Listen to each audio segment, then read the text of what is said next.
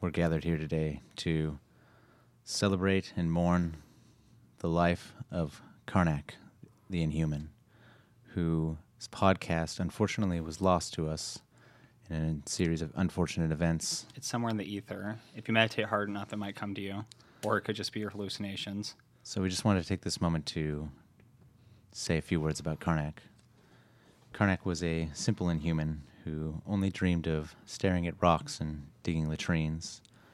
He first came to us in 1965 in a Fantastic number 45, or Fantastic Four number issue, the Fantastic Four issue number 45. Since then, he's gone on a number of adventures that I can't even name or recall, but thankfully, a man named Warren Ellis gave us the latest telling of one of Karnak's many adventures, as well as Gerardo Zaffino and Roland Boshi and Dan Brown helping fill in the pictures so we could really see what Karnak goes through on a day-to-day basis. This was the Flaw in All Things, with Karnak simply just spreading his philosophy and teaching us that nothing really matters. And everything has flaws. Everything does have flaws. It was a beautiful adventure told wonderfully by his autobiographer, Warren Ellis.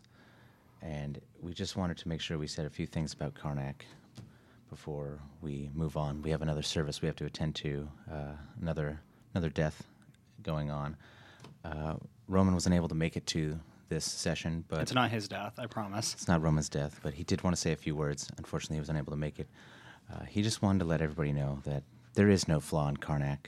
The flaw in all things was an excellent original portrayal of Karnak, who never had much of a personality before, beyond being the quite philosophical guy on the team.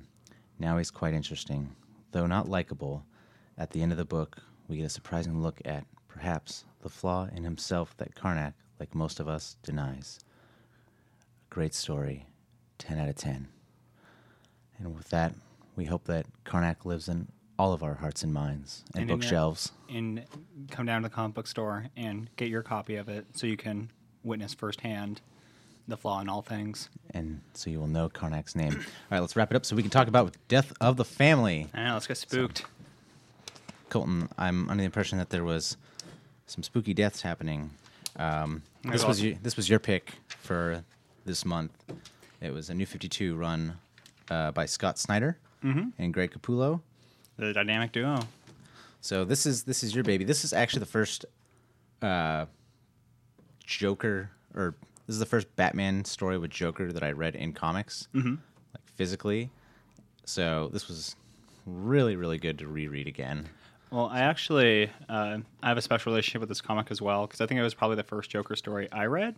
But I remember a couple of years ago when this first came out in trade paperback, I read a review about it. And that was before I started reading comics, because you and I both started when Rebirth began. And it's actually what really piqued my interest when I read the review about it and I saw all the crazy stuff that was happening in it. Yeah. So this is actually kind of like one of the first books that got hooks into me to start, joining that cult of comics. Super spooky run.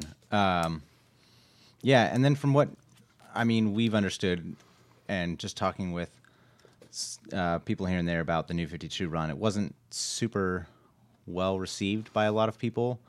But you and I came to kind of agree that the New 52 Batman run... the New 52 Batman run, if you just do a Google search of it, is considered by most people to be the number one run of the New 52. Oh, I didn't know that. Yeah.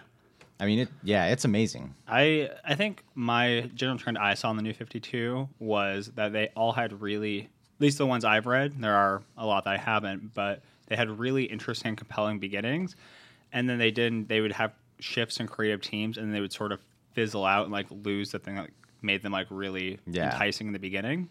Like a lot of them, like last 2 or 3 trade paperbacks that you read are kind of what's going on now? What were you thinking? Yeah, but this was the third volume of the New 52 Batman run, and basically, so this was the first time Joker shows up in the New 52, right? Kind of. So with Batman comics, there's usually 2 comics going on at once. There's the Batman single comic that's just his name, and then he has Detective Comics. So prior to the death in the family, there are, I think, 2 or 3 issues in Detective Comics that are kind of a prologue to this story. Uh, so this story begins with the Joker going and retrieving his face from the police. So those first issues in the Detective Comics are showing that the Joker gets his face removed by another new villain that had never been introduced before named Dollmaker, who surgically removes it, and then they like hang it up in the police department or in the jail cell, and the Joker escapes, and nobody knows what happens to him. Okay. Interesting. So yeah, he cuts off his face. I know, how metal. Well, since this was your pick, you take us through. Tell us what happened. Tell us the death of this family. All right, so we start with a discussion between Harvey Bullock and what's his name, Commissioner Gordon, and they're talking about how there's all this sort of weird stuff happening this one week in Gotham. There's a flood that makes a river run backwards, and there's a lion cub that's born with 2 heads. And they kind of take an almost like biblical approach to this, where they say that these are omens and that they should know that something bad's going to be happening. And apparently the people of Gotham City are so superstitious that they're going to blame the police for not recognizing these omens as bad things about to happen. So they're talking about that, and but they're like, oh, nothing's going on, so, something bad is going to happen, but we don't know what's happening. So then we go to the police station, where Commissioner Gordon goes in, and Harvey Bullock sort of pieces out to maybe go drink, maybe not.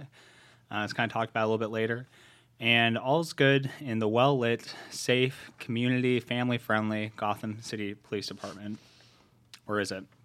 So Commissioner Gordon's helping out one of his fellow coworkers, and he's looking at this counterfeit bill, and all of a sudden the power goes out.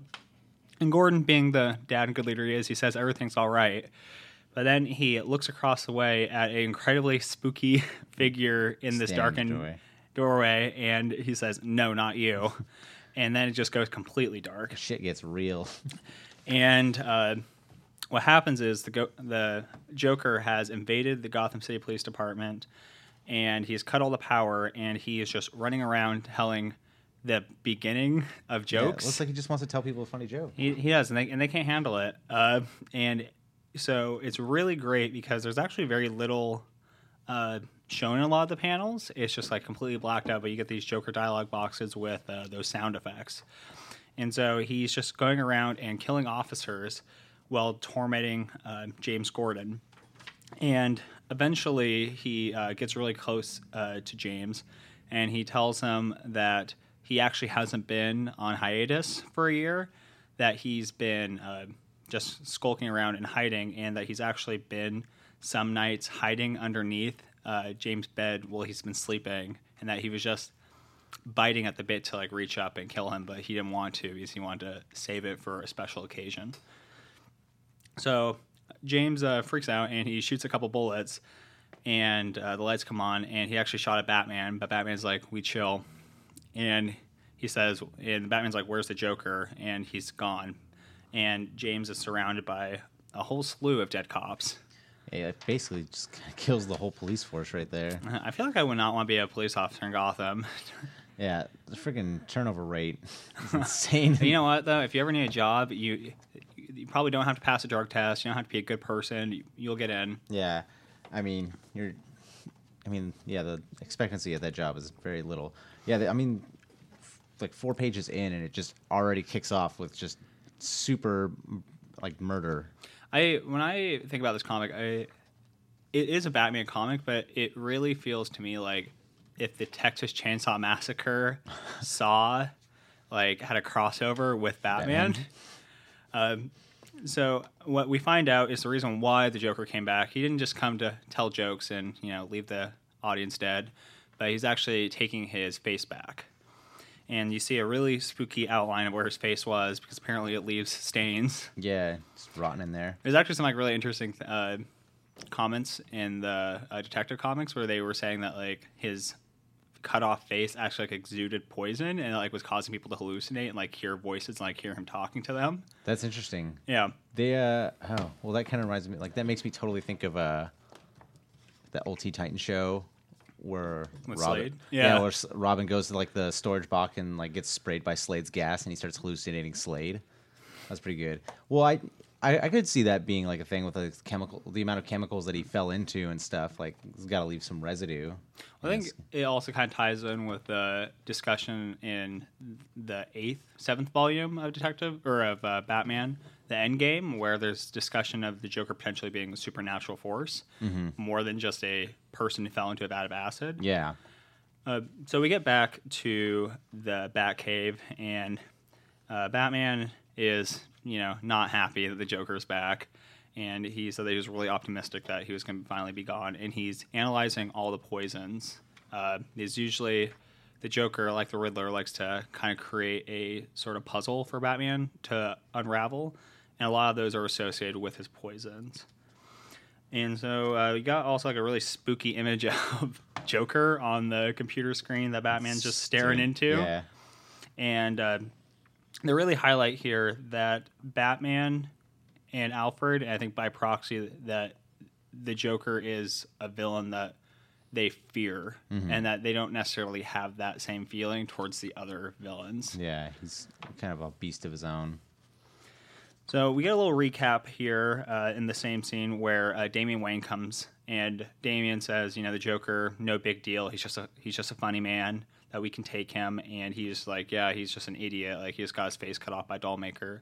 And then Batman, to more highlight Batman's thoughts about the Joker, he says, no, like, the Joker does everything intentionally, and that he is not somebody that should be tried to be taken down. So then we have Batman telling the rest of the fam that the Joker's in town, and then he tells them not to worry, basically, that he's going to take care of it. They all have their own busy lives, and that they shouldn't be worried, but just be wary that the Joker's back in town. Let's see here. Boo. And then there is a newscast, and what we see is a man who is dressed up like the Joker, but not the Joker. And he is giving a message to Gotham and to Batman. And he's just proclaiming that he's back, and when he's telling a story, his hands are moving like really crazy, like punching him. And what it actually is, it's the Joker that's behind him, and sort of just like playing a game, making the guy give a message. Yeah, like the first time I saw it, like I thought it was spooky seeing his teeth in the bottom left panel. But like if I look back at the other panels, you can see his eye peering out through a couple of them. Oh yeah.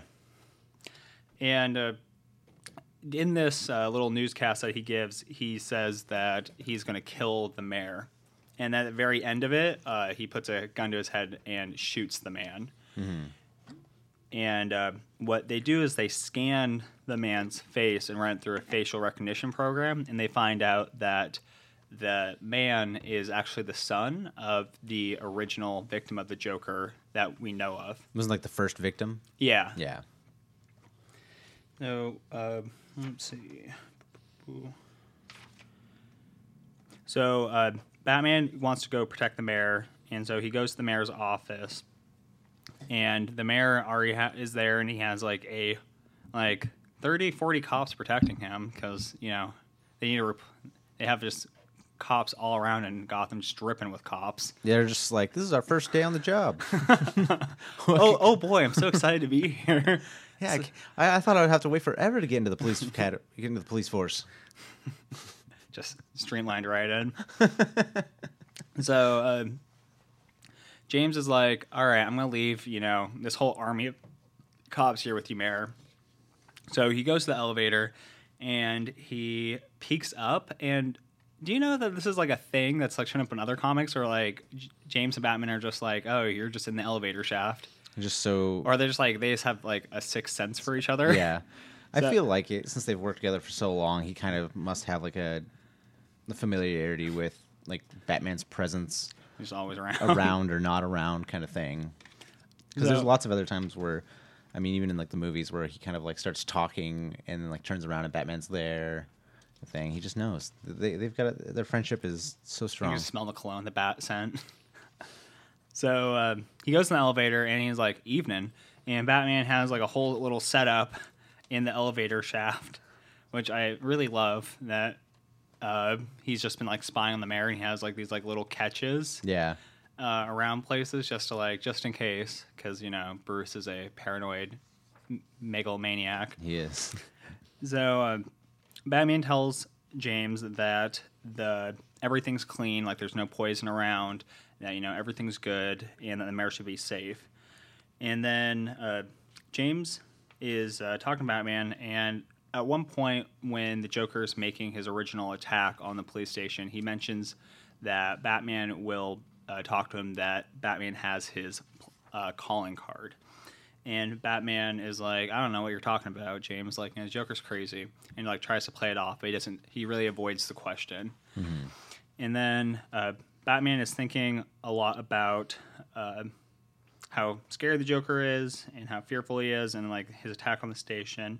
And then he has this realization that the Joker is reenacting original crimes or some of his classic hits from early on in his career with Batman. But it's a remix. But with a twist. He's putting that J.J. Abrams touch. He's giving you what you love, but making it new for a friendly audience with plenty of lens flare.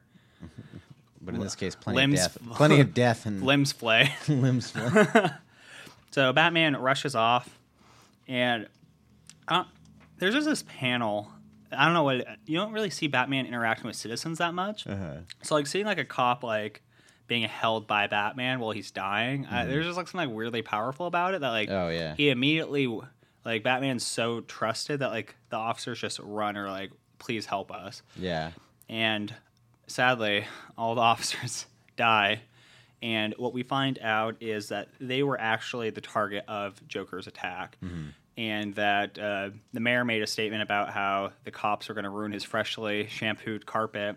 And what the Joker did was he actually put a chemical compound into the carpet cleaner, and that there was like a substance on like the cop's shoes that interacted with the chemical in the carpet cleaner that then made a poison in the air. And that the mayor, I think Batman gave him an anti-poison. He pumped him a bunch of antidotes, yeah. So like he was immune. And we see more of a toll on James since he already saw so many of his other cops' friends die. I mean, yeah, there's like another 7 or 8, 12. I don't know. I lost. It's like another 30 here. I think at this point they say there's like 12 dead or something. I'm like, I feel like there's a little bit more than that. Because if you like look back at like the first image where he like talks about not getting shampoo, like the freshly shampooed, there's 2, 4, 6, 8, 10, 12, 14. There's like 20 cops plus the security guards there. They're just cops are dying left and right. There's some real red shirts in the Gotham Police Department.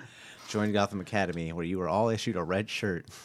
So then Batman has this like really cool like chemical scanner needle thing in his like gauntlet, and he pokes one of their faces, and he runs a chemical like scan or examination of what the Joker put in them. Something I like about like the New 52, especially with this one, is it reminds me a lot of the like Arkham games, because like they have like the tech based like gauntlets and all that stuff in that, and like you don't see this kind of tech that much in Rebirth, honestly. No, you don't. It's where you got like the hollow gauntlet, like pulling up image displays and everything else. I feel like in Rebirth, Tom King, he writes Batman more like a person who is a hero. He's person first, and like the stories are very character driven.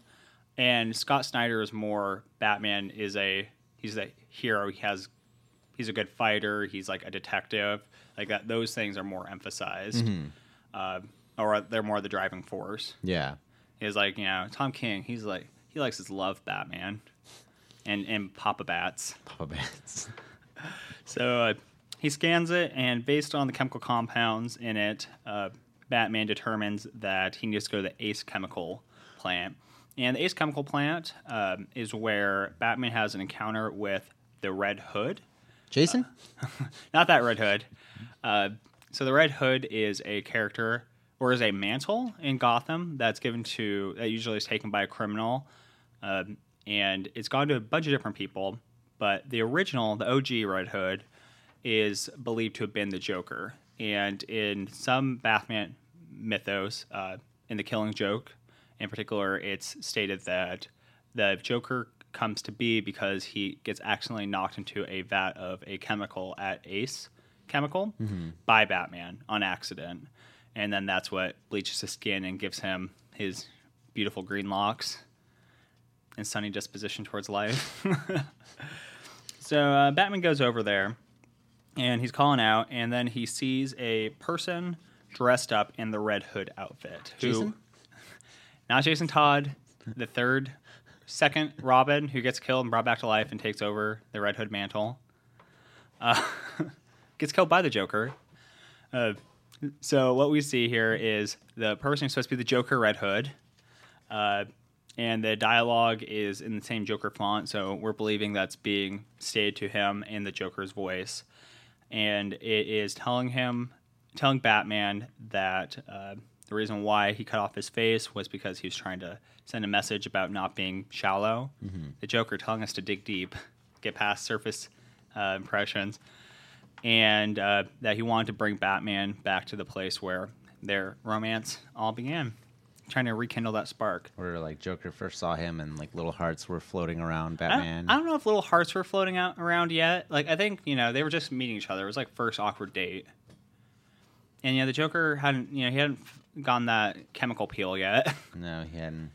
So Batman goes running at this Red Hood figure, and he's running across this big walkway that's hanging in the air, and a big comedically sized hammer, which I'm so surprised that Batman hadn't seen, I know. Hits him. Where do you hide that thing where you can't see it? Under that big red hood. It hits him and it knocks him into a big metal cooking pot. Same like set that at low heat and come back a couple hours. You'll have a good bat soup, good bat stew. Yeah, and it gets closed up, and Batman's like, "You're not Joker. You just look like Joker." And what we find out is that the person underneath the red hood, it's not Jason Todd, even though the movie will tell you that under the red hood it is Jason Todd. It's actually Harley Quinn, and there was a recording going on through the red hood. So it's actually Joker's voice.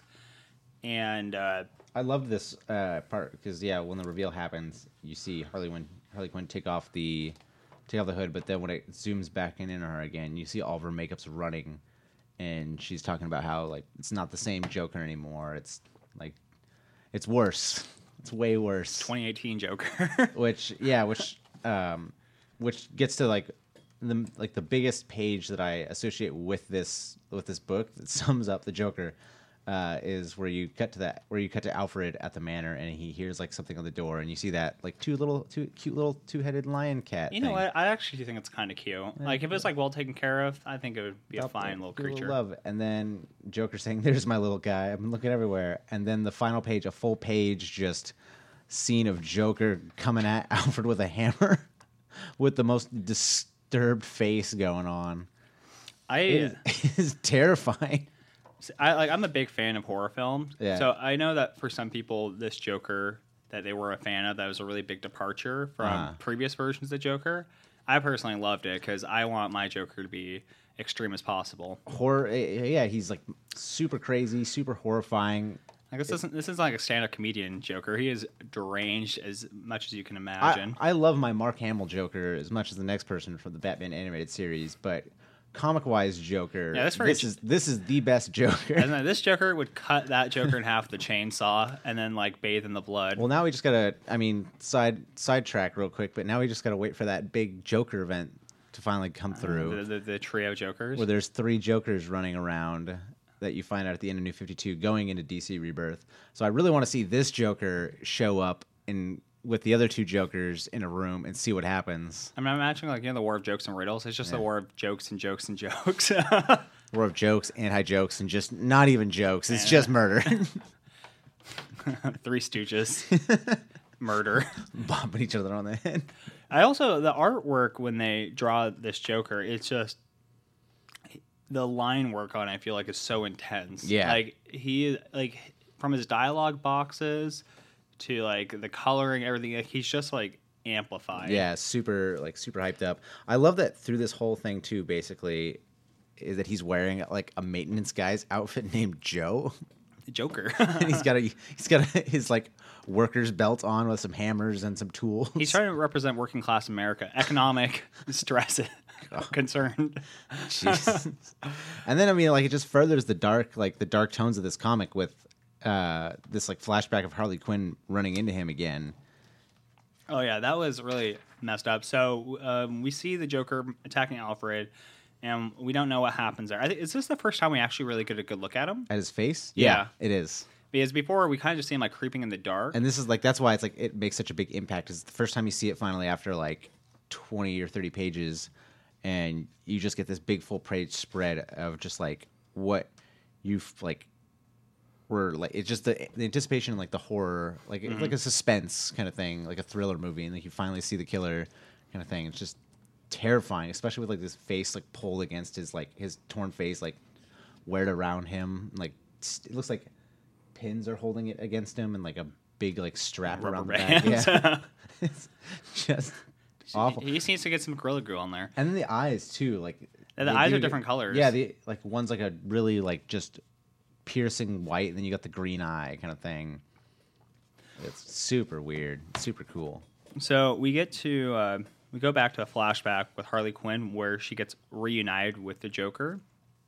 Do you know anything about New 52 Harley Quinn? Because I feel like her, like, when I see pictures of her, it seems like she's also, like, very Joker-esque. New 52 Joker, in that the fact that she's very, like, she's very sexualized, but she's also, like, more psychotic appearing and, like, more violent. Whereas, like, her current Rebirth, like, reiteration is, like, more like the 90s, like, comical Harley Quinn.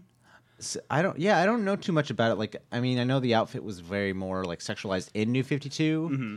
But I don't, and I know she was on the Suicide Squad then, but I don't really know too much about it because I mean, you read all Detective Comics and Batman volumes, right? She wasn't in it. She was just, I think, other than this, she's basically all Suicide Squad. Yeah, so I don't know too much, but this doesn't make her seem like that Joker-esque, like psychotic and stuff. Like she definitely has like this kind of comprehension of like what's too much. Well, I don't mean like that in the fact that like her being like a violent sociopath. I mean her just being like every part of her traits being like really amplified.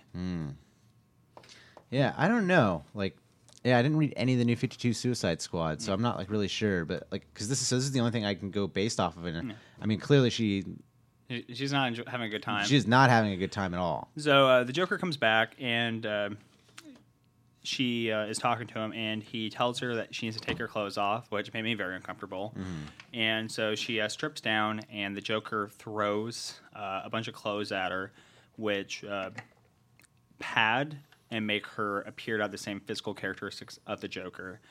And that he tells her, and they have like platform shoes, so she's the same height, so the idea is to create that illusion when she's playing that Red Hood part in the Ace Chemical plant that she is the Joker. And so She's Red Hood. Yeah, sorry, the Red Hood Joker Jason. comics. So she's like, all right, are we all done with this extreme makeover? And then he's like, no, I'm going to cut your face off. Yeah. And then, which, again, very uncomfortable. And she stands up to him, but she's very meek about it. Yeah. And she says, I don't want this. And he's like, it's going to be like really awful. And he's so terrible to her. Yeah. She asks, will you still think I'm beautiful? And he says, I never thought you were beautiful. And it's just really For those of you that icky. wanted to see all those, reshoots of Jared Leto's Joker and Harley Quinn and Suicide Squad to know how abusive their relationship is, this is a real good example. Oh, God, I absolutely I think I like their character dynamic, but I hate when I see like memes or anything that's like glorifying their relationship, like it's like this like healthy thing that should be strived for. I'm like, no. That just shows how little you know if you think that their relationship should be like viewed through like a rosy lens, because it's not good. Speaking of rosy lens, he puts a rosy lens on her. I am. So he tells shunks her. Yeah, he puts a hat on her, puts the Red Hood, and then he's like, all right, get to work. And so we get and no, we don't get back to it, but she just says that he's not the Joker that she remembers. Yeah. I love on the beginning of, what one is this? Number 3? Volume 3? Or issue 3 or whatever. I like Greg Capullo, it's like drawings of Batman where he's just all black, and the only things that show are like the white of the eyes and the teeth. Mm-hmm. I love that like kind of shadow that he casts, kind of thing. Looks really cool.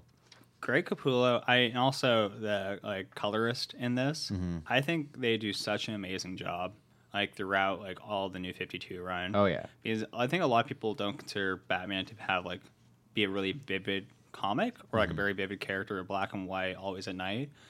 But like in Zero Year, in this book, in Endgame, like they always make sure to add like really bright, vivid colors that like just make everything really pop and have this great contrast with the dark, rather than just having it be like this like whole gloom experience the whole time. Mm-hmm.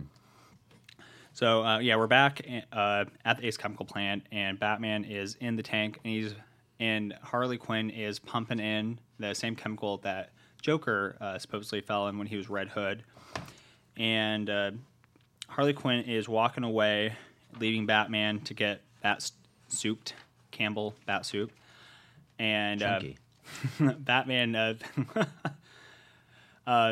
throws on a mask, and he like tips it over and like bursts open the big soup pot he's in, and it pours out. And I really like that, like the images of like the chemical just like burning off of him. He also has this really great little monologue while he's in the chemical where he talks about how he will, when he like on rainy days or like when he can't sleep, which you know Batman never can sleep, where he'll analyze the chemical that Joker fell into, and that he knows the chemical compounds that are in it by heart. Mm-hmm. But what he's trying to do is he's trying to determine what in here could make somebody so evil. So it's just him trying to rationalize the Joker. Yeah. Yeah, I love that. Was something I loved about this whole thing is his like him trying to like understand the Joker and who he is as a person. Yeah, crazy. I love this next page because we talked about J.J. Abrams, and as soon as the lens flare, the lens flare of the Batmobile coming into the cave is so flary. So we get back in the cave, and I like how all of them have logos that like they have saved in the back computer. So do you think the globe is supposed to be Alfred? I think it's Batman Incorporated because Batman Incorporated's happening at the same time. Okay. Yeah. Interesting. I'm surprised then there wasn't really anything brought up of them during this, except the fact that he mentions Batman Incorporated, but there's no like showing of them or appearance of them. I think that they talk about how Batman has this like ability to kind of read, although he can't understand the Joker, he has a sense of his like intentions, and it has kind of a read on him, and that I think Batman Incorporated doesn't have the strong emotional attachment or connection to Bruce that the members of the family do individually, so that they wouldn't be priority targets for him. Mm-hmm. So Batman sends out a signal to Batfam and Bat Incorporated, and he says that the Joker may be targeting them as individuals rather than before when he would target them through Bruce, where like if they were with him, like he would target them, but this time he's like individually seeking them out. Yeah. And when he gets back there, he's sort of talking, and he's giving a little update about what happened at Ace Chemical Plant, and he's telling it to Alfred, but then he looks around and he doesn't see Alfred. And so he starts going through the house, and... Not a real good butler. No, he's not. Just leaving the house without a note. How rude. Yeah. And he's going through the house, and you just see him getting like more and more anxious. Mm-hmm. And eventually, he finds a box, a little tiny box that has purple tissue paper wrapped around it with green ribbon. And so he unfurls it, and there's a little cassette in it, and he puts it in a player.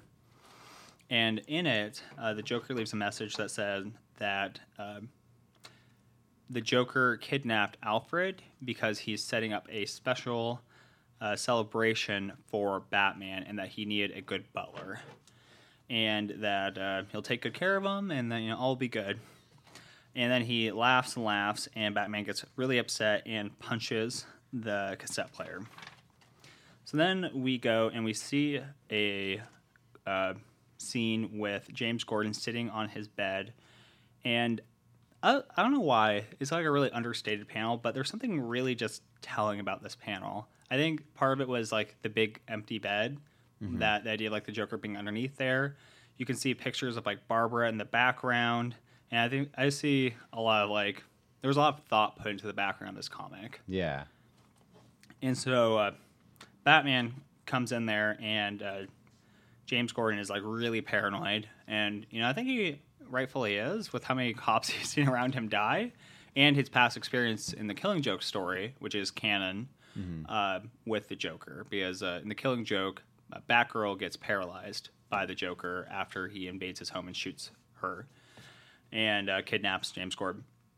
So James comes in there and he's talking with Batman, and he explains about the kidnapping of Alfred, and that the reason why is most likely having to do with his association with Batman Incorporated, and that he knows him because of Bruce's connection to Batman through the Batman Incorporated story. And then Batman and James have a discussion about the Joker not having a rational logic compared to the other villains. That the other villains, although they do have psychosis, there is motive to be discerned once you sort of peel back the layers. But the Joker doesn't have that, which is what makes him so dangerous. And then Batman tells him that on the cassette that gave the message about Alfred, that his name, Gordon, is on it. So he believes that the Joker is targeting him because there is no audio technology supplier by the name of Gordon. And then they're still talking, and then and they're kind of reminiscing, and then all of a sudden James is just bleeding everywhere. It looks like he has Ebola. Yeah, I was super confused about what happened here. I was really confused too, actually. I'm not sure like at what point he was poisoned. I was under the impression when this happened, because you just like see Batman talking to him, and all of a sudden Jim kind of trails off, and you see blood coming out of his finger, and then a giant one page of him like clutching onto Batman, bleeding everywhere. I figured it was something similar to how the mayor had like the carpet shampooed. There was some kind of chemical agent, and maybe it was whatever was in Jim's house that he normally has, mixed with like him touching the cassette tape. I think it would have been really interesting if it was like his cigarettes were poisoned. Because he talked about like him hiding the cigarettes, and how that the Joker had found his last like hidden stash of cigarettes. Yeah. But yeah, so he gets poisoned through whatever means. Yeah, I don't really see them explaining that anywhere. No, me neither. But Joker's a sneaky guy, so we know he did it. So was that the end of the issue, or was that just like a little break in the issue? I think that was a break in the issue, but they do say that Joker used a thinner.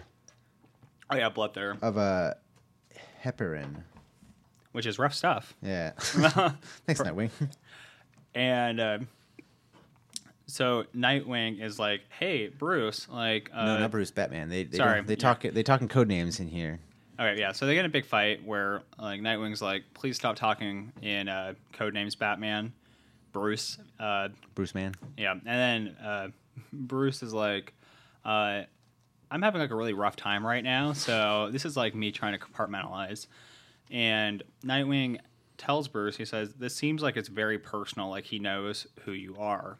And Batman says, "No, you don't understand the Joker like I do," and tells him the same thing about Alfred being targeted as an extension of Batman, who is helping finance Batman Incorporated as a cover to the fact that Batman is Bruce Wayne.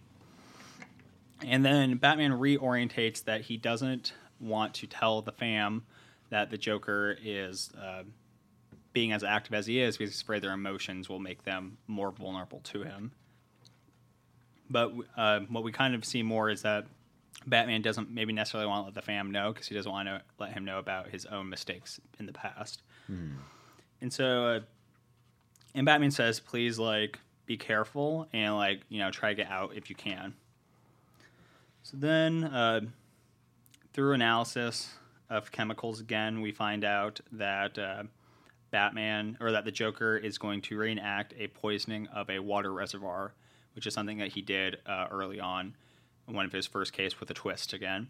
So Batman is riding out to the Joker at the water reservoir on the Batcycle, which is really cool looking. It looks very Tron-esque. And it looks like a spaceship almost. Where's the bats? Like, yeah, all this like fancy futuristic tech that he's got in New 52 is very interesting. So he's going, and again, going with the theme of like Batman having all this really great self-reflection, he's talking about how he would always talk to Alfred before he would like go on these missions, and how it's just like eerily quiet in his headset, and that he really likes having that like reassurance before battle with Alfred. So he gets to the water reservoir, and they're on this big, really dramatic bridge, and the Joker is standing on the other side of it. And Once again, like another like, I love that space throughout like this whole volume that there's these big, giant one-page panels that kind of feel very monumental for each spot. So when Joker first makes the appearance, on Alfred, where he like jumps him, the one where Jim Gordon is bleeding and looks like he's about to die, and then now this big one, like this reuniting of Batman and the Joker. Yeah, where he's at like at one of like the first things that they had an encounter on this aqueduct, and then yeah, his like the only thing that Joker says is "Hello, darling." And in this, this is kind of starting to hint that the Joker is doing this not because he hates Batman, but because in his own highly pathological way, he actually thinks that this is a positive thing to do towards him. And so he is talking to Batman, and he has a big remote in his hand. And he looks really gross in these like all three panels on this page. He's just cheesing hard. Cheesing hard, like late, like he's like really happy to see him. It looks like his brain's poking out from above the skin flaps. Just gross. Got some summer teeth. Some are here, some are there. So you got flaps of skin just dangling off the mask like that's already tearing. So he's telling him that he just wants to talk to Batman. He just wants to catch up, and that they don't have to do like all this foreplay of like going through the heroics, and that he's already taken care of it. It's done. And so what happens is he tells Batman that he was planning that Batman would blow the aqueduct to protect the poison from getting out. So Joker presses the button and he blows up the aqueduct that Nightwing was at preparing to blow up. And that what happened is no matter what Batman would have done, the poison from the reservoir would have hit this certain little community and killed those people there. And so then the Joker said, yeah, so I saved some time and I just went and killed them. Yeah. Myself. And there's this panel which, when I think about the story, this is actually one of the ones that I remember, where it's just there's this big not pile, but like a bunch of these floating bodies in this water. Yeah. And there's like, I don't know, there's like something like really weirdly beautiful about it. It's just like, it's like very like watercolor paint, and like you don't like really see them. Yeah. It's like bright, like there's a ring around him. I think that's, if you like a little bit earlier, it's talking about Batman throwing a batarang.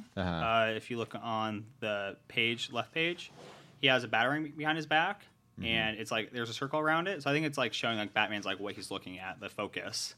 Okay. So it's like so you can actually see like what they're talking about. Oh, that makes sense. Yeah.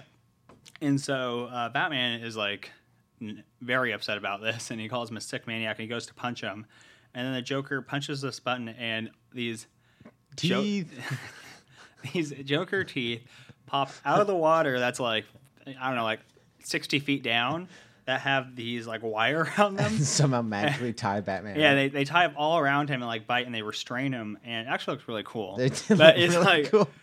like, I would have loved to have been the writing room on that one. They're gonna be like, and then he presses a button, and these Joker teeth fly by some unknown means Deploy, and wrap around him.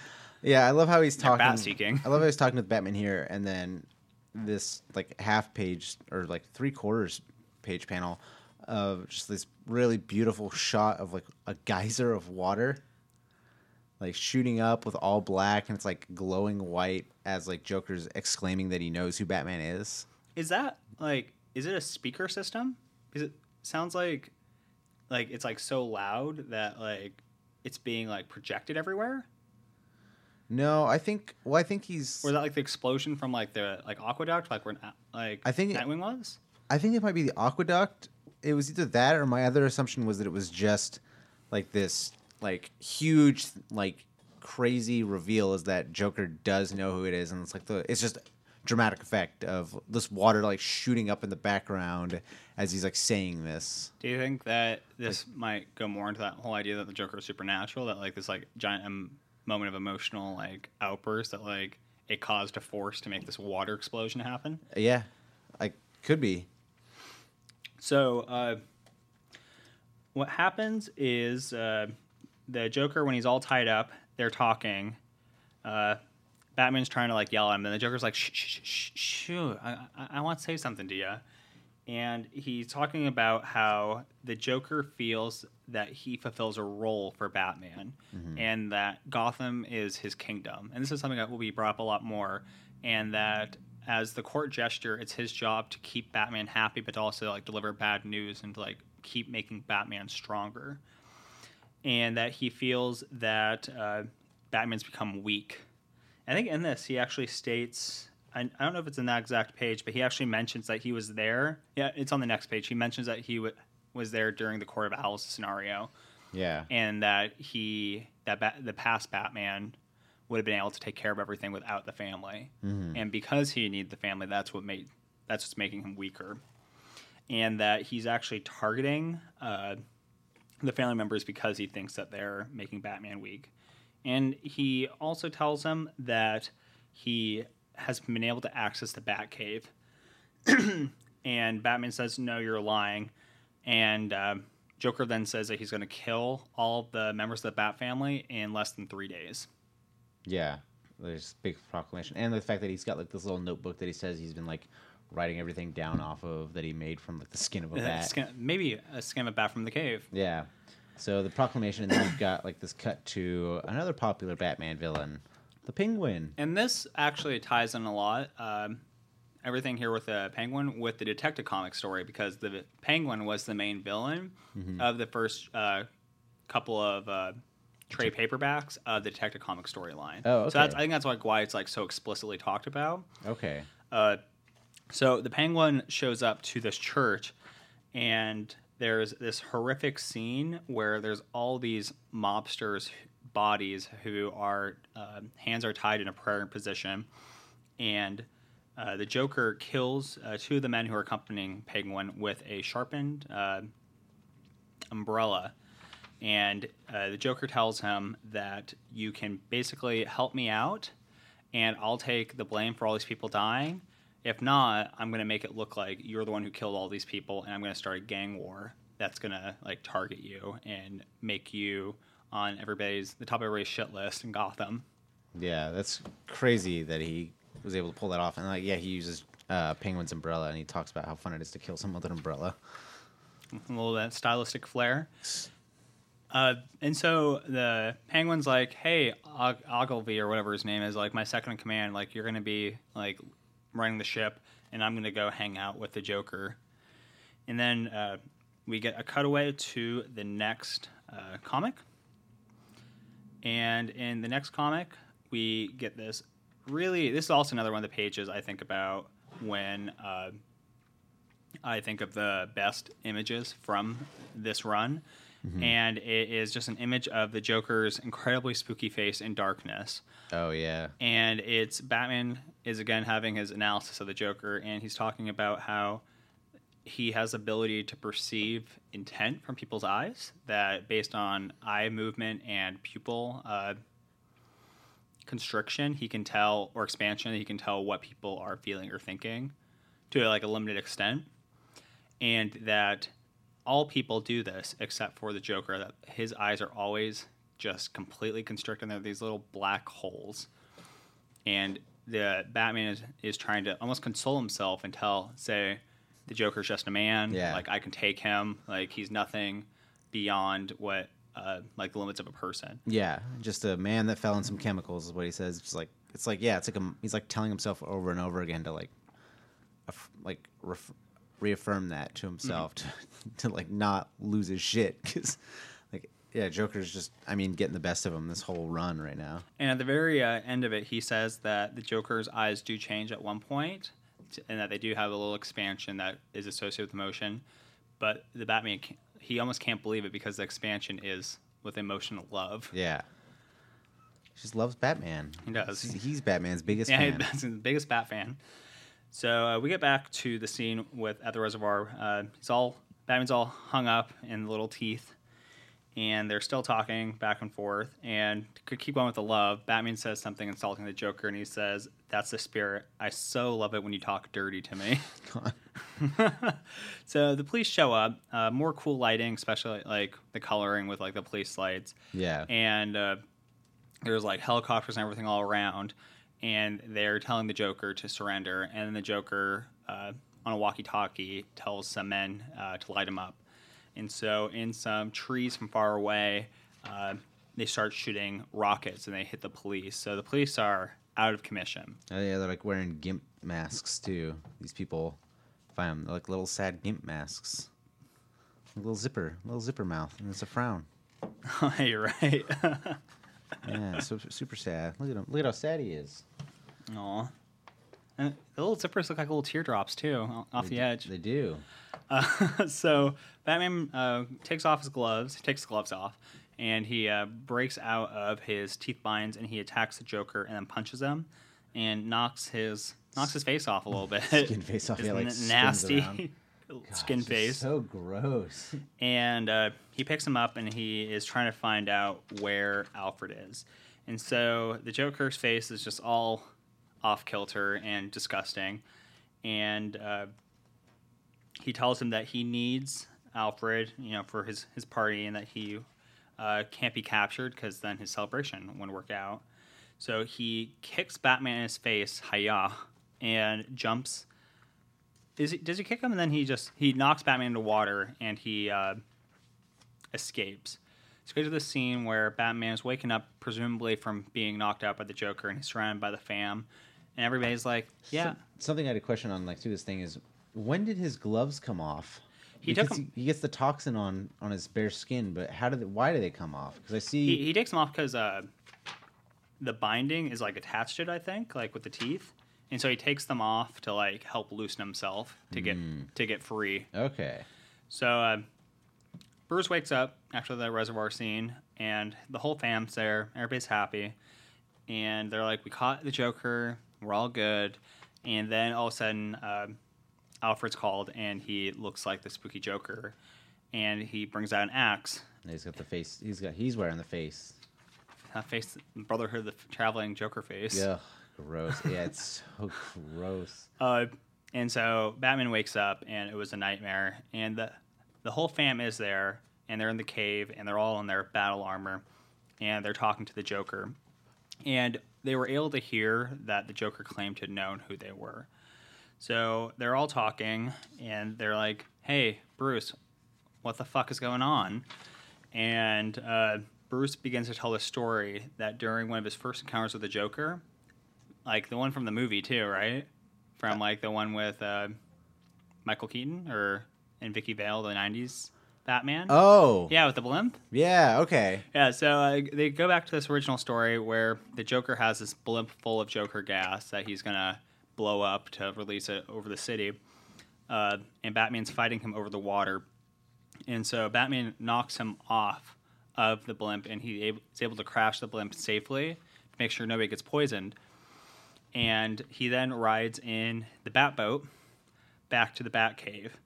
And when he gets back to the Batcave, he goes out, takes some self-care time, and then goes back to the cave to do some more analysis of his encounter with the Joker. And in the water, floating next to the Batboat, is a Joker card. And did they ever explain that big Joker card before? Or is this like a retcon thing? I feel like this is the first time I've known about the Joker card thing. So what, if you ever look around the Batcave and any images, there are certain things that are always there: a giant penny, a T-Rex, and a giant Joker card. And what Batman says is that the giant Joker card in his Batcave is actually a memorial to the Joker card he found floating before he had any of his sidekicks and everybody. And it almost seems like it's like a reminder to him, like, be vigilant, like the Joker's around, like the North remembers. Then what he says to the family is that when he was in the water looking for the Joker in the Batboat, that the Joker must have like somehow been around, and that he slapped on the card with a water-soluble adhesive. Mm-hmm. And that there's no way the Joker could have made it to the cave, that the Joker would have had to hold on to the Batboat for like 5 miles underwater at like really high speeds, and that if he got like partway into the cave system, like it would be such a labyrinth that he wouldn't be able to get in, and that there's no way he got to the cave and was able to like access their records, because it is if he was able to get into the cave and deduce that Batman was Bruce Wayne, then he would know who all of them were by proxy, or that he could potentially get into the cave in the future. And everybody is really pissed off that Batman did not tell them this, but he says, like, no, you guys, it's okay. Like, it's like, you know, the cave's secure. He doesn't know who you are, but a lot of them have a lot of reservations about this. Mm-hmm. So then, let's see here. We get Batman. He basically dismisses the family, says, like, go do your own thing. You're going to be good. Like, be safe. And Batman tracked down one of the Gimps who were shooting rockets, and he busts in there, and he, during family dinner, he busts in, probably traumatizing all of them. I spent a lot of time on this panel when he is identifying one of the minions that was working for the Joker, and he gets the name. He's like, Dylan McDyer, 45 years old, widowed, 4 children. And then, like, there's the panel of the guy with his family in the room, but I'm like, okay, I count 5 people besides McDyer in this.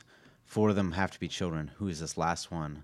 I'm not a Batman detective. I couldn't figure it out. But I thought about it for a long time. I was like, who is this other person? And did you have, like, magnifying glass and everything like that? Like, yeah. I was like, comic facial recognition scanning. Like, is Dylan McDyer getting back on the horse? Like, I know. She's blonde, too. None of those kids are blonde. Well, that's dad. She says dad. Oh, well. That's a child. Oh, that's gross. You're gross. Yeah. That's gross as the Joker, though. So Batman busts in, and he grabs Guy by the collar and is like, I know who you are. I know where you were. What's up? And the guy's like, the Joker has been, like, stalking me, and he threatened to kill my entire family. And he's at Arkham Asylum. Oh, yeah, you find out, well, this guy works at Arkham, and he's basically got all the people. Joker basically has everybody at Arkham working for him. And he has them so that they're not paying attention to a specific part of the asylum. And this is actually something that they talk about in the Detective comic too, like really? The Joker working on this. And the guy's talking about like the sounds and sights that they're hearing in this one particular section of Arkham Asylum, and that they hear screams and they hear like bodies thumping and like the laughter, that the Joker's always laughing. So we know it's probably not going to be good in there. And so Batman goes there, and then he enters into a very Saw-like gauntlet of like pure horror. And he gets in there, and before he gets into the asylum, while he's like entering the gate, you see him processing that the Joker is again human, that he has human flaws, he has human weaknesses, and he's nothing that can't be handled. And that's where he brings up the idea of like seeing into the Joker's eyes, that the emotion that he does register from the Joker is love, kind of thing. So yeah, he's in this gauntlet, and then like while he's going in there, you see the Joker's kind of rounding up some of the other villains. So he gets he convinces Riddler to come with him to be part of something very special that he's been planning for a while, as he's like having police carry horses and he down the halls. He basically forces Riddler to join him. So it's not like this kumbaya with the villains. Yeah. It's that the Joker is corralling them into joining him for his celebration. He's forcing him into it. And then it goes like every time I think like it can't get weirder and more disturbed, it goes into this like 3x3 panel of like what looks like the Joker and Batman having a waltz. This very like tearful Batman with Joker lips like right up against him, and this very like romantic but creepy like Joker talking to him like, don't like loosen up a bit, don't get distracted, like dancing. And yeah, you see all the guards and these people dressed as Joker and the Batman in these cells forced to dance. It's just and they have bare feet. Terrifying. And what we find out is that they're locked in there, and they've been dancing for days, and their feet are in water, and that they stop dancing, they will be electrocuted to death. Yeah, it just, every time I think that the whole Joker like obsession with Batman and like love of Batman can't get any more weirder, it just keeps getting weirder. Well, it really reminds me of the classic image of that Crazy Love cover with Harley Quinn and Joker Oh yeah. with them dancing. I think he's like wearing the same outfit. Oh yeah. That could be. You don't get like a really solid look at it though, like close up, like only from like a distance and like pieces of it. But yeah, it could definitely be that. So the little barriers to these guards who are dressed as Batman, Joker dancing, there's a wire mesh fence and a glass. So what Batman does is he uses EMP pulse that knocks out the glass, and then he throws in these freaking amazing little like sham wows. He basically has it planned out. I mean, he's got the tools to deal with everything. And I mean, yeah, Joker compliments on him on that. Like he's not like he's anything that Joker throws now he's like back at like countering everything that he does, like not holding punches. And then you get the gauntlet continues with a flaming horse signifying an army of riot geared prisoners going to fight him.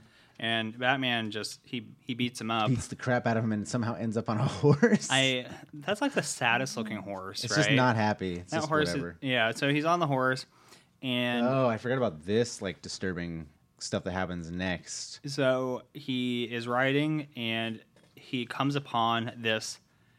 I think best described. I think this might be the most horrific thing in the whole comic. I feel like this is something straight out of your Hannibal show you love watching. You know what? They actually have like a giant like body thing like this. Tapestry thing, yeah. I didn't realize too because I thought it was like dead bodies that were like flayed and like skinned. But no, they literally, when he was saying, "Oh, they're better alive," like they literally were alive because at the end they're like saying, "Hail the Bat King, hail the Bat King." Like so messed up. So there's this giant hanging structure made out of bodies. There's probably at least 40 bodies there, and on their backs are these different images that depict historic moments in the Batman Joker history. One of them is the Joker fish, where the Joker kills poisons a bunch of fish, and they have these really cute little cartoon smile faces. We see Jason Todd, the body being held by Batman, and Batman's looking over it, and he's disgusted by it. And what we find out is that those bodies aren't dead; they're actually people who've been stitched together by Dollmaker, the same villain that cut off Joker's face, and they all start saying "Hail the King." Yeah, messed up. And Batman, he knows he's on a time limit, and so he doesn't take them down or anything like that. He's just going to go try to take down the Joker. Yeah, the gauntlet literally is he's taken on like a bunch of villains. I mean, this is equivalent to like the A la Bane, the Bane. Mr. Freeze shows up, kicks and his ass, kills the horse. Like freezes the horse's head and like crushes it. Yeah, that was so sad. That was a sad horse. Clayface wrecked. Scarecrow wrecked. Punched. Yeah. Just finger punch. he just got like Or got all his teeth knocked out. all his teeth knocked out. Well, like I took like putting a cork in him basically. He was gonna like just Please shut the fuck up. get out of here. And this 2-page of then you finally show up at Batman's throne with Joker wearing a jester's hat, people dressed up as the Justice League, and then you've got Riddler, Penguin, and Two-Face dressed up, kind of thing. And like in court attire. I was wondering, so the Joker makes a statement about how he wasn't able to get all of his things prepared for. The Batman deduced that Joker wasn't able to complete what he wanted to. Uh-huh. Do you think that the Joker intended to get the members of the Justice League, like the actual members, and that he didn't have the time, so that's why he got these like pseudo people? I think so. But like at the same time too, I think that would have been harder because like this whole like electric chainsaw thing, you can't do that to Superman, you can't do that to Wonder Woman, you can't do that to Aquaman. It's comics. He can make like some sort of magic electric chainsaw. Well, I mean, he did do a point where he like turned them all into Joker Justice League. That was so cool. All right, but that's a future story we'll probably do. So we get to this court scene. So there's a big bat throne. There's these villains who are dressed up, and these people dressed up like the Justice League, and a chainsaw and a rock. Like an Excalibur reference basically. Mm-hmm. And the Joker says, "Hey, welcome. We're all here for you." Yeah, this whole like worship thing and trying to make Batman a better person, like how each villain serves a purpose to him. Also, I like how his like skin face thing has been like gotten more rotting. It's rotting. Like discolored and there's flies everywhere. Yeah, gross looking. Yeah, it's terrifying to look at. It just keeps getting grosser and grosser. And so Batman the door to the room is cracked, so he's able to see in like an arm in, but it's barricaded, so he can't actually get fully in the room.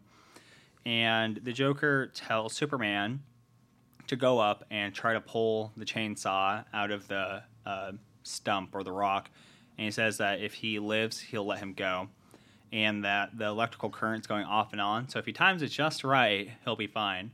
So Superman goes up, or, not Superman, Superman goes up and he grabs it and it kills him. Instantly. And then he starts trying to push the Wonder Woman up, who is married, by the way. I don't know if you saw the little ring that she had on her finger. Yeah. And all those like nice little subtle touches. So he starts pushing her forward, and Batman's like telling him, "Please don't." And the Joker, when Batman gets into the room, the Joker drops this giant metal fence between himself and Batman. And he's telling him that he's going to make the Wonder Woman die and like pull the chainsaw. And Batman throws in a batarang and severs the wire to the electric chainsaw, so we're safe there. And then what we find out is that the Joker has kidnapped all the members of the Bat family. And we get these like little screenshots on this big TV screen of all the Batman family members on the ground defeated.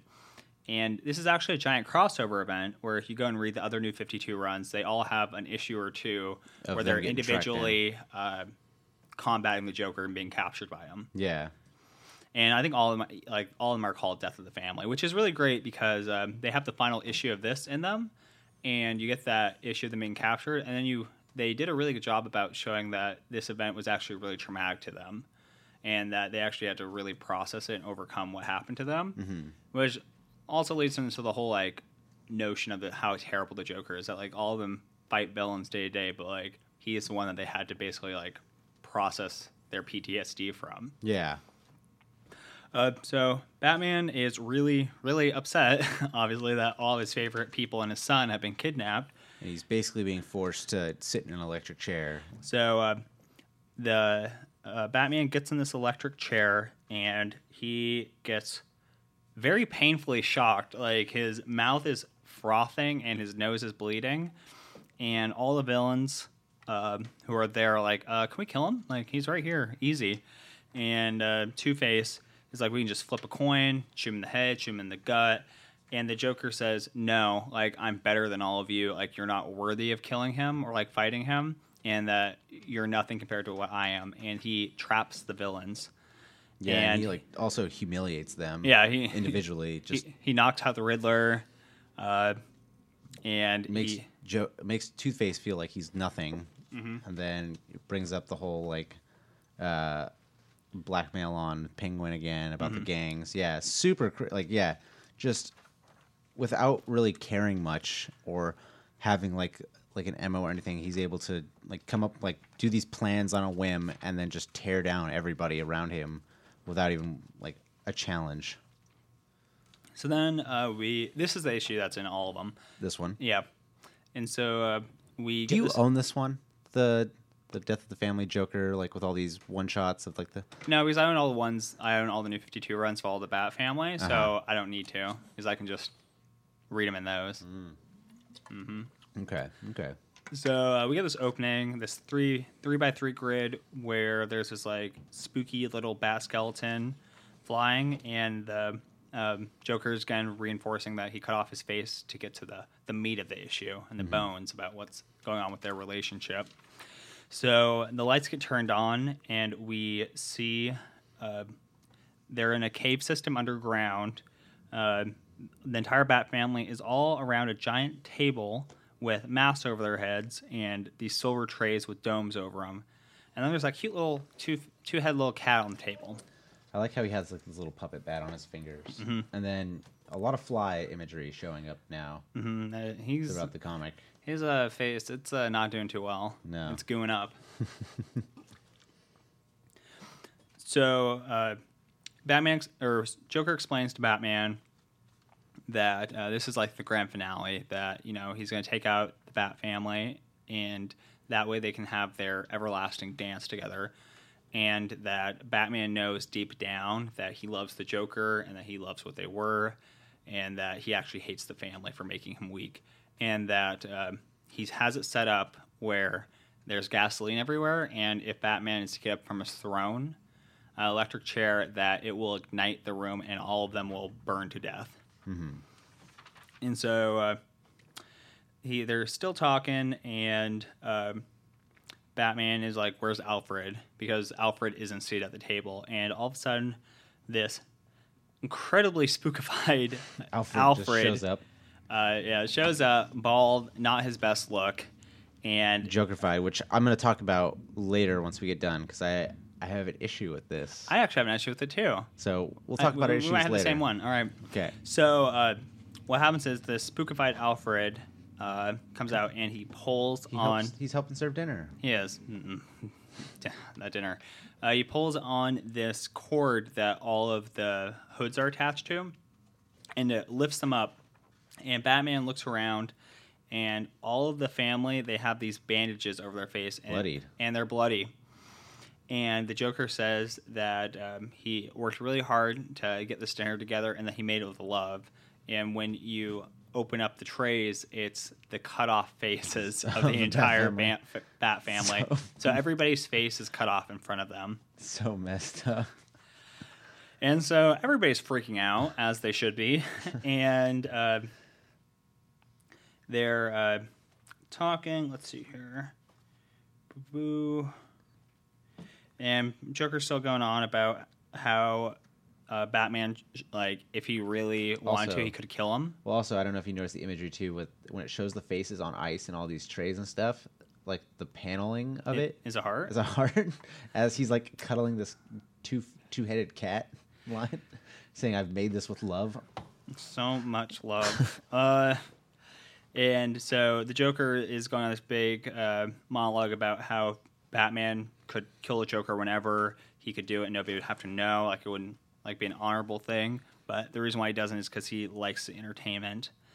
And so he keeps going on about how he wants to kill all of them, and how the Batman deep down loves the Joker more than he loves any of the family members. Mm-hmm. And then he brings out his little Bat book. Oh yeah, the Bat book. And he talks more about how he had all the information all along, and that he's ready to end it, and he's gonna light them all up. And so he lights a match, and you get these really great panels of like the fear in all of their like eyes. And Batman gets up to attack the Joker, and all of them light up. And so Batman gets out of that. And he tells the Joker that he knows Gotham so well that he knows that they're underneath a water source. And he throws this, what I'm assuming is a grenade, up, and all of a sudden this water comes down and douses the whole family. And this is the first time when the Joker is seen really not having a good time. He says that's not funny, like that the Batman has ruined he's really his plan. pissed off, And Batman goes to Damian first, which I'm sure the rest of the Bat fam gets, like, it's his bio son. And so he goes up to him and he takes the bandages off his face, and Damian says, is it bad? I can take it. And his face is completely fine. And they're all fine. It was actually just a really awful joke. It's really fucking bad joke. And we see a little image where when this is happening, the big face reveal is the Joker's running off into the cave system. And Batman tells them, he's like, "I'm not leaving you." And then they're like, "Please just go get him." For once, we actually agree with you. Leave us alone. Like, go get it. Deal with this.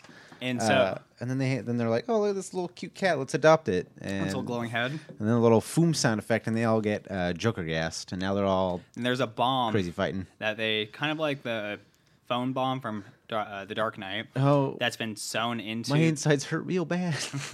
I don't feel so good, Mr. Trevor. Spoilers. We didn't announce spoilers for this podcast.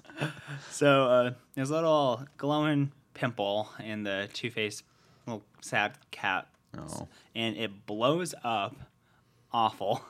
And the little bomb had a Joker poison in it. Yeah. That they all inhale. And they get that twisted smile on their face, and they all start punching each other. Something I didn't realize, like as Batman's chasing him down and Joker shows up to attack him, I didn't notice this axe that he had is in the shape of a it bat. is. You're right. God. God, he is the biggest Bat fan. Yes. Jeez. So we've got this fight of him going up against the Joker, and his like skin mask is just getting knocked around. Man, and the Joker is really pissed off in this. Yeah, he's getting more and more mad. He keeps bringing up these he's like, oh, we have so much fun together, and Batman's like, no, and like he keeps trying to bring up this discussion about how like they were good like in the past together, and he's like, no, I have something better than you now, and the Joker is like getting really, really upset. We actually see him like frown, I think, for the first time in the whole comic. Yep. Near the end, and we get a little cutaway to the family. They're all fighting, and Batman saying, the Joker says that they're going to tear each other apart, and like your whole family's going to die. And Batman says, no, I trust them. I believe in them. And let's see, Joker squirts some acid in his face, and they get to this really overdramatic edge of this giant waterfall. Yeah. And the family has another little quick cut to them, and it shows them laughing with dialogue boxes, but they keep having little things where it shows that they're still in somewhat control. They're trying to resist the Joker poison, yeah. So the Joker is hanging off of the cliff, and he keeps saying, like, I hung onto the boat, I got into the cave, and Batman's like, no, you didn't. I know you didn't. Like, you're a liar. And the Batman tells Joker that he knows who he is, and that he knows his motivations, he knows everything about the Joker, that there's, like, no mystery there anymore. And this really, really upsets the Joker, and he joy buzzers his face and falls off the cliff. Opposite, like, yeah, fall to his death kind of thing. You get the dramatic, like, face falling down. And his face finally fell off. His face finally fell off. Batman picks up the little bat notebook, which is empty, and then you get a scene of, like, yeah, his family did pull through. They're all kind of, like, laughing and holding each other. There's, like, something, like, weirdly, like, so heartwarming about that panel. Like, the Bat family, like, poisoned, like, out of their minds, but, like, they, like, love and trust each other so much that, like, they've resisted, and, like, they're, like, kind of, like, cuddling each other and, like, holding each other through they're it. comforting each other, yeah. Because I feel at the same time, like you were saying, like, they had to, like, that PTSD and, like, cope through it. I think this is them, like, being there for each other. Like, I feel like they're probably, like, Batman, as you get to the next page, Batman's trying to get in touch with all of them. He wants to have a family meeting, and they all kind of bail on him. Mm-hmm. But I'm sure, like, they're there for each other, but right now they kind of want that space from Batman. Because they feel like he lied to them, he divided them and made them vulnerable to the Joker. Yeah. And Batman is talking to Alfred, who we'll talk about that in a second. Yeah. A very normal-looking Alfred, and he says that the reason why he knows Joker didn't know he was Bruce Wayne wasn't that he didn't have the capacity not to figure it out, or maybe not to even, like, get into the cave, but that the Joker just didn't care. Yeah. He was all about the fun of, like, playing with Batman. He wanted that role play. Yeah, he did. He was really about staying in character, and that at one point Batman had gone as Bruce Wayne, as himself, to Arkham Asylum, and he had gotten the ability to talk to the Joker one-on-one by scheming, and that he showed him the card, and that the Joker had, like, no recognition or, like, showed, like, no expression, that he just didn't care. Disinterested, yeah. So everybody bails, and then Batman is processing a poison. There is a chemical. It's like a radioactive, like, chemical. Yeah, there's like trace that was like an extra thrown in chemical that was in the poison used in the Bat family, and the name of it, the old classic chemical name for it was HA. So it says Ha. And it just keeps zooming in more and more on the like Ha with the fly. Just watching it, yeah. And then it ends. So real quick before we give, like, our review of this and all that. So my issue with the Jokerized Bat family and stuff was the fact that he was able to cure it, because they even said it was like a specially strong concoction, yet somehow he couldn't cure, like, he already had a base cure to work off, but he couldn't cure, like, Duke's family in the Inner New 52 or other people. But Naya's an extra special. Oh, that's the end game. So, like, we'll not talk about that. Yeah. I think my problem was that, like, Alfred was just, like, so okay. Yeah. Like, he looks he looks worse off than any of them. And then, then he's just like, okay. the most fine. Yeah, but I think this is, I mean, as far as Joker stories go, I haven't read Endgame, and I've only read Endgame once, but I've read this one multiple times. It's just this was a great Joker, like really, really crazy, and like up the amount of insanity that he is, which makes me like him more than, I mean, we read the War of Jokes and Riddles Joker. I was not like a big fan of it. Mm-hmm. Like, I would love to see more and more of this one in the Rebirth show up.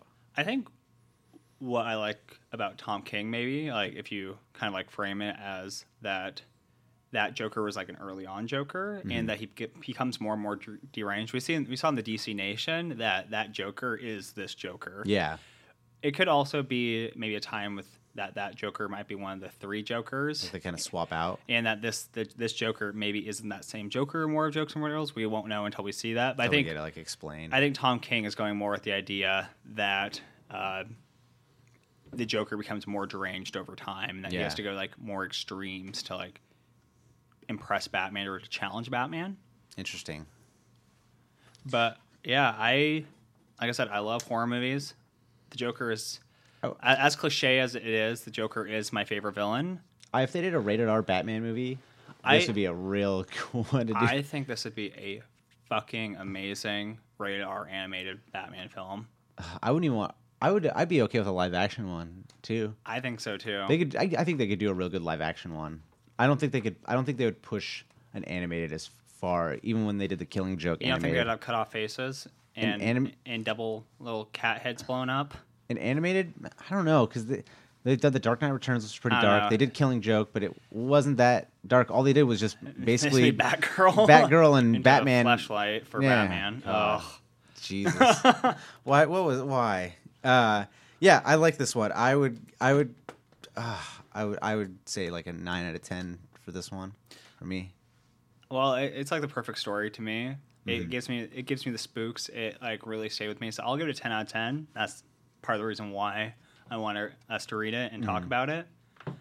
But yeah, definitely one of my all-time favorite stories. Yeah, I really love Tom King's run of Batman. Like you said, he's more of a person, but Scott Snyder's Batman was really cool, especially in this because, yeah, I mean, when we read the Court of Owls and the other ones, it's this character that's so good at doing all these things, just naturally, just the best. I mean, it's literally the Mary Sue, but then you get to this volume, and that's just kind of all broken down, and just none of that matters anymore because the Joker. It's a Mary Sue versus Mary Sue situation. Who's more Mary and who's more Sue? Well, I know that some people, especially some of the Comics Play staff, have some mixed feelings about Scott Snyder's Batman. But what I really appreciate, which some people might not like, is that I feel like Scott Snyder tried really hard to highlight different aspects of Batman, like almost like made like different genres. Like the Court of Owls is almost like an action movie thriller. Yeah.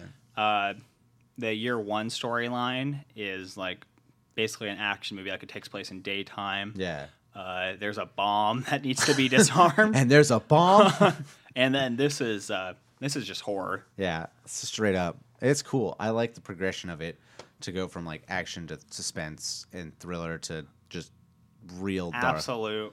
I don't think I've ever read a Batman storyline this dark before. No. Even the Endgame storyline, it is dark, but it's not this like slasher film feel. Yeah, I mean, doing Dark Knight Returns, doing Killing Joke, nothing feels like this one. Where it's like reading a Texas Chainsaw Massacre going on with jokes. I'm glad you, not great jokes. I'm glad. This was a really good pick. And yeah, so I'm glad we got to talk about this one. I'm bummed that we lost the audio recording for the Karnak, but that was a flaw. The flaw was in me. So I hope people, if they're interested, check out Karnak, the Ha and All Things, the Flaw and All Things, the Ha and All Things. And you got a little bit Joker in you. Both these books were super amazing, really good. I like how we've been kind of like alternating between DC and Marvel lately because the next one is a Roman pick, and I asked him to let me know what it was.